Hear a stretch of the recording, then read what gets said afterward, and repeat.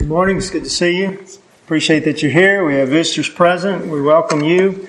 It's good to see the Proctors from years ago for me at least, but to see them again. And everyone else. Good to see Lawrence back home from his trip safely and with stories to tell. And we look forward to hearing more of those from him. I kind of followed him on Facebook a little bit. Saw a few photos. He and Sister Marietta as well, in fact. But good to have him back also. And others who may have been ill and able to be back. We have some others who are away, and we pray God's care for them. As we turn our attention to God's Word, I invite you and each one of us to get a Bible and to listen very carefully to what God says in His Word. We'll do our best to try to turn our attention to it and to His will and Word for our lives, but then it's going to be up to us to turn our hearts and our lives in that same direction, to do those things that God has taught us and to commit ourselves in faith to His will. And so if you're not a Christian this morning, we want to encourage you to begin that with the most important step of becoming a child of God. We'll encourage you at the end of the lesson to put your faith in Jesus as the Christ, the Son of God, and confess that faith, to repent of your sins against God, and to, with that changed heart, be baptized into Christ Jesus for the remission of your sins. As He has died for us for that forgiveness, God has qualified us to inherit heaven and to be transferred into His kingdom. Sam pointing those truths out to us this morning in Colossians chapter 1. See, we have to respond to what God has done. And so, become a Christian and live for Him every day once saved. And truly the blessings of God that were mentioned in Psalm 103 will surely abound in your life now and throughout eternity. If we're Christians and we know that we've not been turning to God for the source of blessing and direction and guidance and plans for our life, then we encourage you to change that this morning, to repent of every sin, to confess it to God, and He will forgive. And we want to talk this morning a little while and give a word of exhortation really about life and about death. It's not a new subject, but it is a subject that quite often we don't think a lot about. And I was asked if I would preach on this, and I'm happy to do so, to remind us again that it is important to go to the house of mourning, more important than the house of feasting. Solomon said in Ecclesiastes chapter 7, verses 2 through 4, he says there is an advantage to going to the house of mourning, to thinking about death, to going to a funeral. Now, we don't enjoy them because there is loss. And yet, for the Christian, there's a great hope and a great associated joy that the world doesn't understand and cannot take away, even in that moment. Because you see, we understand, as Solomon wrote, this is the end of all men. The living will take it to heart. To go to the house of mourning is a time of learning for us. Because you see, that's where we're all going to be. And it's important in life that we think about death. It's important for young people in life to think about death. It's important for old folks in life to think about death, and everywhere in between. Put yourself on that spectrum. I'm not going to dare do it for you. But we're all there. We live and we're going to die. And the lesson today is designed around that fundamental point. Because we need to remind ourselves that we are immortal. We are not simply about the flesh, about living on this earth. We think about life and the fact that God created it, God gave it. God said, let us make man in our image, after our likeness, and give him dominion over the birds of the air, the fish of the sea, over all the creatures that crawl upon the face of the earth. And so God created man in His image, after His likeness. In the image of God He created him. Yea, and male and female He created them. So man and woman, humanity, is created after God's image. And part of that image is our immortality. When animals die, they're dead. There's no more existence. They only live in this realm. We go beyond this realm. We are unique. I know a lot of folks comfort themselves with images of all sorts of things beyond this world, of the other creatures of this earth. But the truth is, we and we alone rise above mortality. We and we alone will never go out of existence. And unless you're living your life realizing that you will always exist, you've not yet arrived at the viewpoint of life where God wants you to be. And that's what we want to examine for ourselves this morning. Am I looking at my life the way God has created it and the way God expects me to look at it? To understand I'm in His image, and that is far more than physical. That my mortal life affects my immortality. That how I live now, today, as a mortal being is going to impact how I'm going to exist when this flesh is laid down. When I don't have it anymore, but I'm still going to be around. I'm still going to exist, and you are too. In Galatians, the 6th chapter, verses 7, 8, and 9, the apostle, by inspiration, said, "Do not be deceived.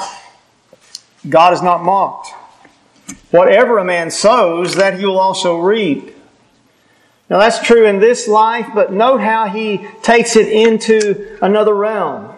He who sows to his flesh will of the flesh reap corruption, but he who sows to the Spirit will of the Spirit reap everlasting life. So now he takes it beyond this moment. He says there's a corruption that goes beyond this world, and there's a life that goes beyond this world. And let us not grow weary while doing good. Well, why? For in due season we shall reap if we do not lose heart. The reaping is not now, it's beyond now. It's beyond death. But he says how you live now in the flesh is going to impact that. So don't lose heart. Don't grow weary while you're doing good. Because you see, life goes beyond this mortality. The Bible is filled with that truth. That it contrasts the mortal with the immortal. That which is mortal is temporary. But the immortal part of us is going to endure. It's going to go on and on and on and on. There's not going to be an annihilation. We're going to exist, either in life or in eternal corruption. Mortal is uncertain. That's our text this morning from James. There's uncertainty in the flesh. Time and chance happens. Accidents happen. Illnesses happen. Diseases happen. All kinds of uncertainties happen. But you see, there's a certainty about immortality that God has arranged for every one of us, either corruption or life, evermore. The mortal brings changes.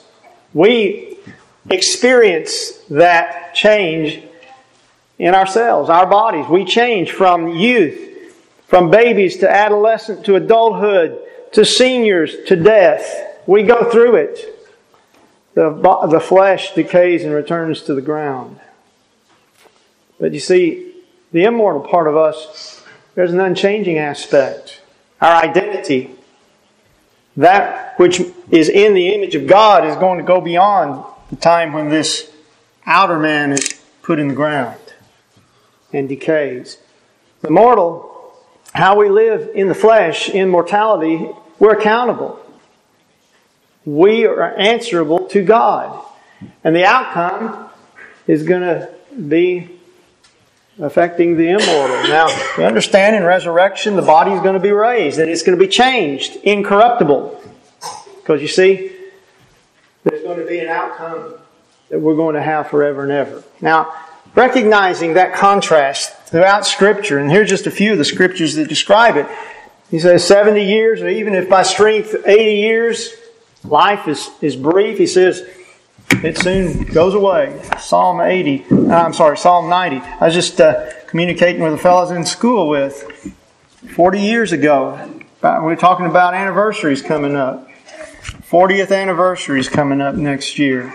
He said, where did all the time go? Well, it goes 24 hours at a time, doesn't it? Or minute by minute, or second by second. We can all look back and say, wow, boy, that's brief. Now, if you're about 15 or 18 or 25, you might think, how am I going to ever, I'll never reach 40. Now I look at 40 and say, boy, that's young. Time has a way of, if we let it, time has a way of deceiving us. Because we can think that we're in control of it somehow. We're not. We're really not. We can redeem it. We can use it. But we didn't start time, and we're not going to stop time. We live within time, and it either becomes an asset or a liability, depending on choices we make. Go back over there to Psalm 90 and verses 10 and 11. This is a psalm, by the way, written by Moses. Now, he lived 120 years. Yet he said, the days of our lives are 70 years, and if by reason of strength they're 80 years, yet their boast is only labor and sorrow. It's soon cut off and we fly away. However long you live, it's punctuated by sorrow. It's punctuated by labor. In fact, it's defined by that. And it ends and we fly away. In Psalm 89, verses 47 and 8, remember how short my time is. For what futility have you created all the children of men? Our time is short. It's not long. Teenager, your time on this earth is not long. If you live 80, 90, 95, if you live to be 100, your time on earth is short. That's the perspective every one of us need to have about life in the flesh. Chapter 78 and verse 39. Psalm 78, the 39th verse, says a similar point. It says, For he remembered that they were but flesh, a breath that passes away and does not come again. And so, what did Paul write? You remember this passage. Though the outward man is decaying, yet the inner man is renewed day by day. And so he talked about our light affliction in the flesh. Because you see, the fact of the matter is, whatever the affliction is in this life, he says, in contrast to immortality, it's a light burden to bear. And so he says, we do not lose heart. Now, how can you not lose heart in a moment of pain and anguish and suffering and seeing your loved one in pain and anguish and suffering? You've gone through that. If you haven't, you probably will. How do you not lose heart? Because you see, faith is at the core of this context, and faith is at the core of our lives. Understanding we're more than flesh. We're in the image of God. The world doesn't view life that way. But we must. And we do, because we know our earthly house is going to be destroyed. We have a building from God, eternal in the heavens. And if man destroys your flesh, and some of our brethren died for their faith in the 1st and 2nd and 3rd centuries, and still to this day, are put under tremendous pressures. There's a building that's eternal in the heavens. Did you see? Mortal and immortality. Is that how you're looking at your life? Is that how we think about life? Because after all, we need to recognize that what defines us shapes our eternity.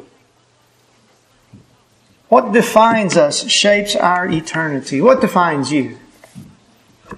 What is it that really defines who you are? Jesus said, no man, He said, lay up treasures in heaven. In fact, He began by saying, do not lay up treasures on the earth. In Matthew 6:19. Where moth and rust destroy, and where thieves break through and steal, but lay up for yourselves treasures in heaven. Where neither moth nor rust destroys, and where thieves do not break in and steal. For where your treasure is, there your heart will be also. So what defines us shapes our eternity. Because What defines us is what our motives are, what our attitudes are, what our character is, what our actions are. It's who we are as a person. Is it defined by faith? Is it defined by truth? Is it defined by the world? Is it defined by treasures? Is it defined by houses, by money, by job? Is it defined by faith? Is it defined by service? Is it defined by giving? What defines our life? Because that's shaping our eternity. What shall a man be profited if he gains the whole world and loses his own soul? Or what shall a man give in exchange for his own soul or his own life? Matthew 16:26. You see, what we value is what we store up. How we view life and how we view death defines who we are and how we live and whether or not we're ready to die. Are you ready to die? It's not a scare tactic, it's a reality. Death is real. Question is, does that factor into the choices I'm making in my life while I have life, while I see life as a blessing?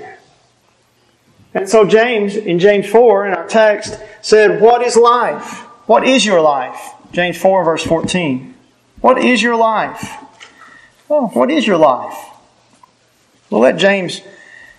James's answer was, it's even a vapor that appears for a little time and then vanishes away. So, two qualities that he points out to us about our life. Our life is brief and uncertain. He said, you don't know what's going to happen tomorrow, verse 14. So what's your life? If you don't know what's going to happen tomorrow, then what kind of life do you have? Well, it's uncertain. And it's like a vapor. It's a vapor that appears a little while and vanishes. Now, is that how you think about your life? Really? Do we think about ourselves as life is uncertain? It's going to have ups and downs. It's going to have challenges. It's going to have blessings. It's going to have a whole spectrum of activities and things coming at me, and I accept that. Because I understand that's the nature of life here on earth. Sin changed everything. Life was not uncertain in Eden. But it is now because sin's in the world. Death's now in the world because of sin. And so life is short. We're going to die. But understanding those points about life, let's round out our perspective by understanding life is a gift from God. Life is a gift. It's not a curse. There are doctrines that would essentially have us believe somehow or another life is a curse. Life is not a curse. It is a blessing from the hand of God. If you think about your life as a curse, let God's Word change your thinking. I'm not going to be able to change your thinking. Let God's Word change your thinking. God's Word says this, Isaiah 42 and verse 5, thus says God the Lord, who created the heavens and stretched them out, who spread forth the earth and that which comes from it, who gives breath to the people on it and spirit to those who walk on it. I, the Lord, have called you in righteousness and will hold your hand. He gives breath to those who walk on the earth. God is the giver of life. Sister Maurice forwarded me a post this week, an article she saw about, evidently back in Ohio, there's some religious folks who are going to have a day of blessing. They're going to all get together at Planned Parenthood and have a day of blessing. God blessing their ability to choose to kill their unborn babies. Oh, don't say it like that. Oh no, it's not about that. It's about choice. It's about independence. It's about you. You see, how do you look at life? How do you look at life? How does the world look at it? The world doesn't look at it like the Word of God says. It's a gift from God. And we shove that gift back in God's face and take somebody else's life and say it's my right, it's my dignity, they say God's blessing. That was the thrust of that article. This is God's blessing, and religious leaders are going to be leading them in blessing the abortion clinic. Calling good evil and evil good. Yeah. Isaiah 5:20. Things have not changed and won't, because that's the nature of sin. But brethren,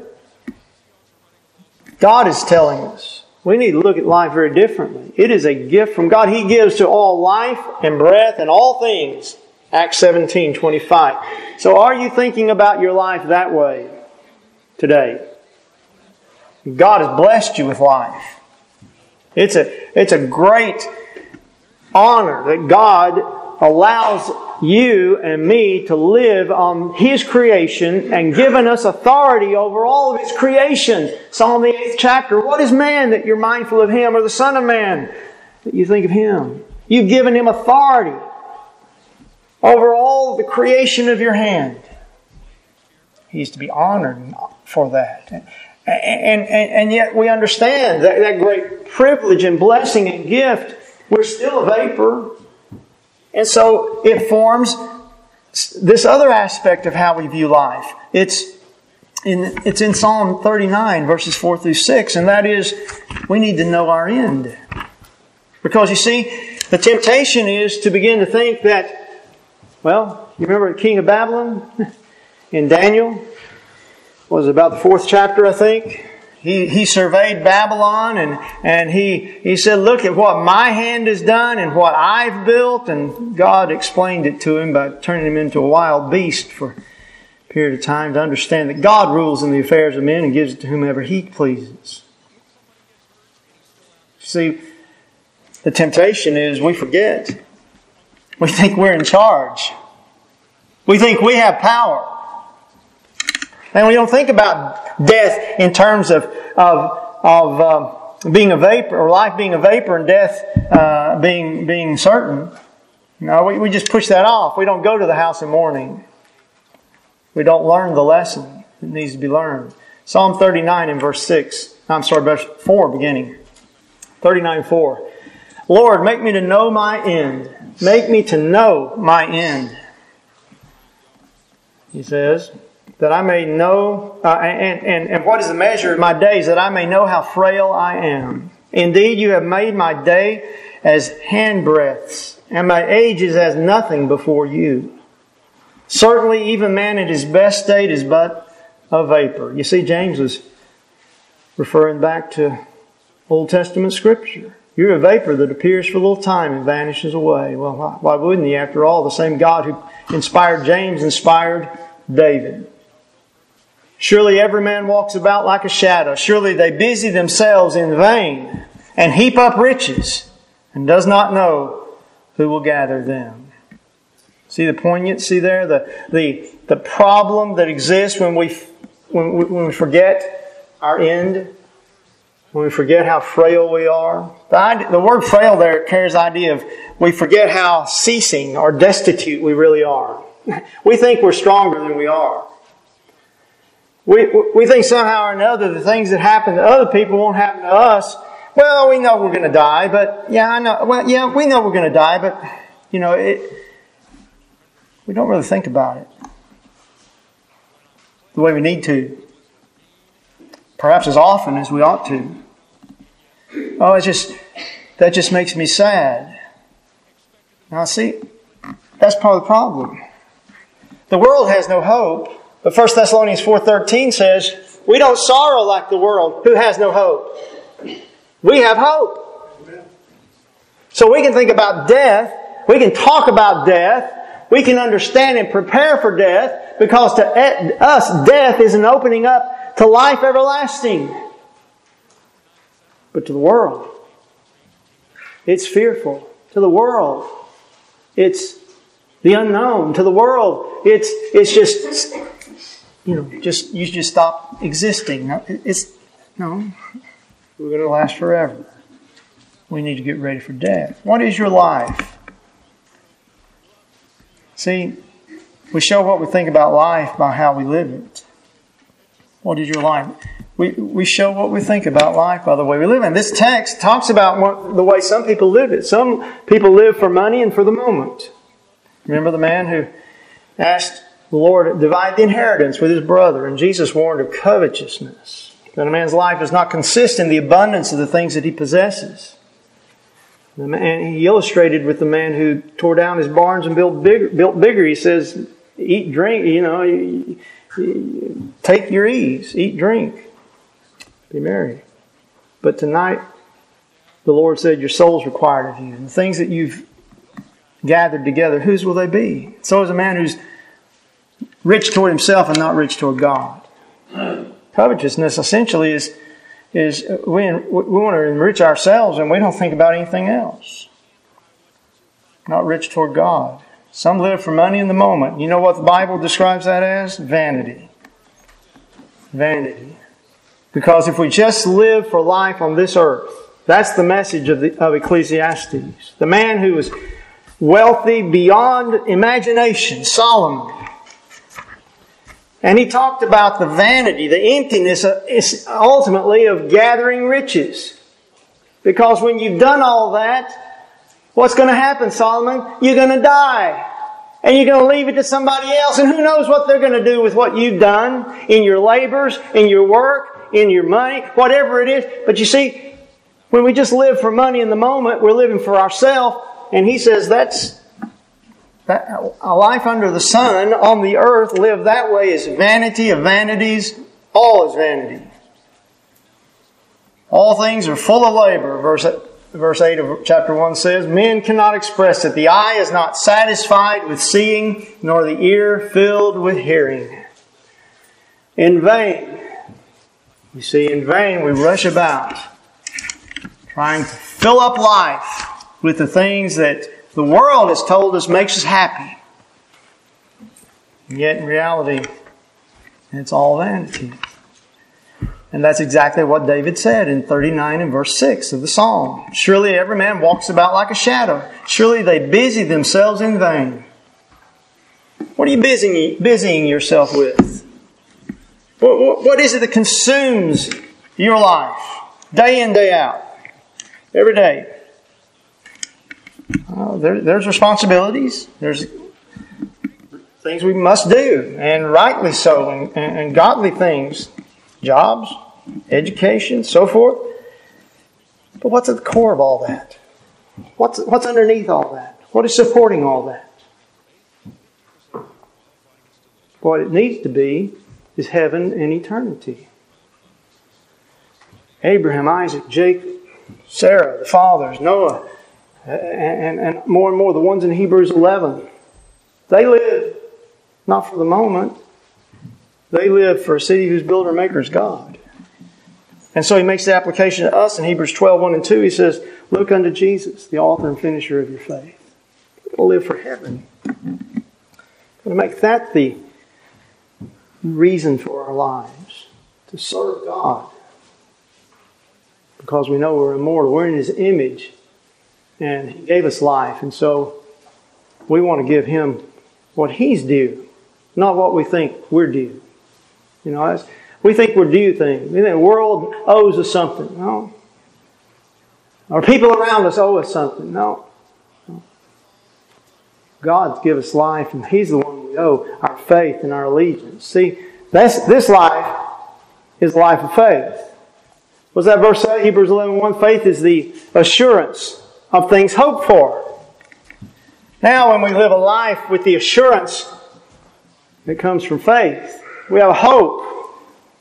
Faith secures our hope. And that hope reaches beyond death, into the veil, beyond the veil, into heaven itself, where Jesus has gone and provides us atonement and life everlasting. None of us can serve two masters. We'll either hate the one, love the other, or hold the one and despise the other. We cannot serve God in mammon. So what are you planning for your life? Let me just summarize these last points. You know, actually, we're going to just stop right there. I don't want to summarize. I want to talk more about this tonight. Tonight we need to ask ourselves, what are you planning for life? What are you planning for your life? Are you planning to be loyal to God? Or are you making plans that essentially make you the enemy of God? You love Him? Or do you love riches? We cannot serve two. When we try to live for both earth and heaven, we ensure our failure. We ensure our failure when we try to live for earth and heaven. Jesus said no man can serve two masters. Either we will love the one, we'll hate the one and love the other, or we'll hold to the one and we'll despise the other. We cannot serve God and mammon. Amen. So tonight, I'm going to ask about our plans. What those plans are, what they ought to be, how they look as we're shaping our uncertain lives and our short lives, as we rush about, walking about like a shadow.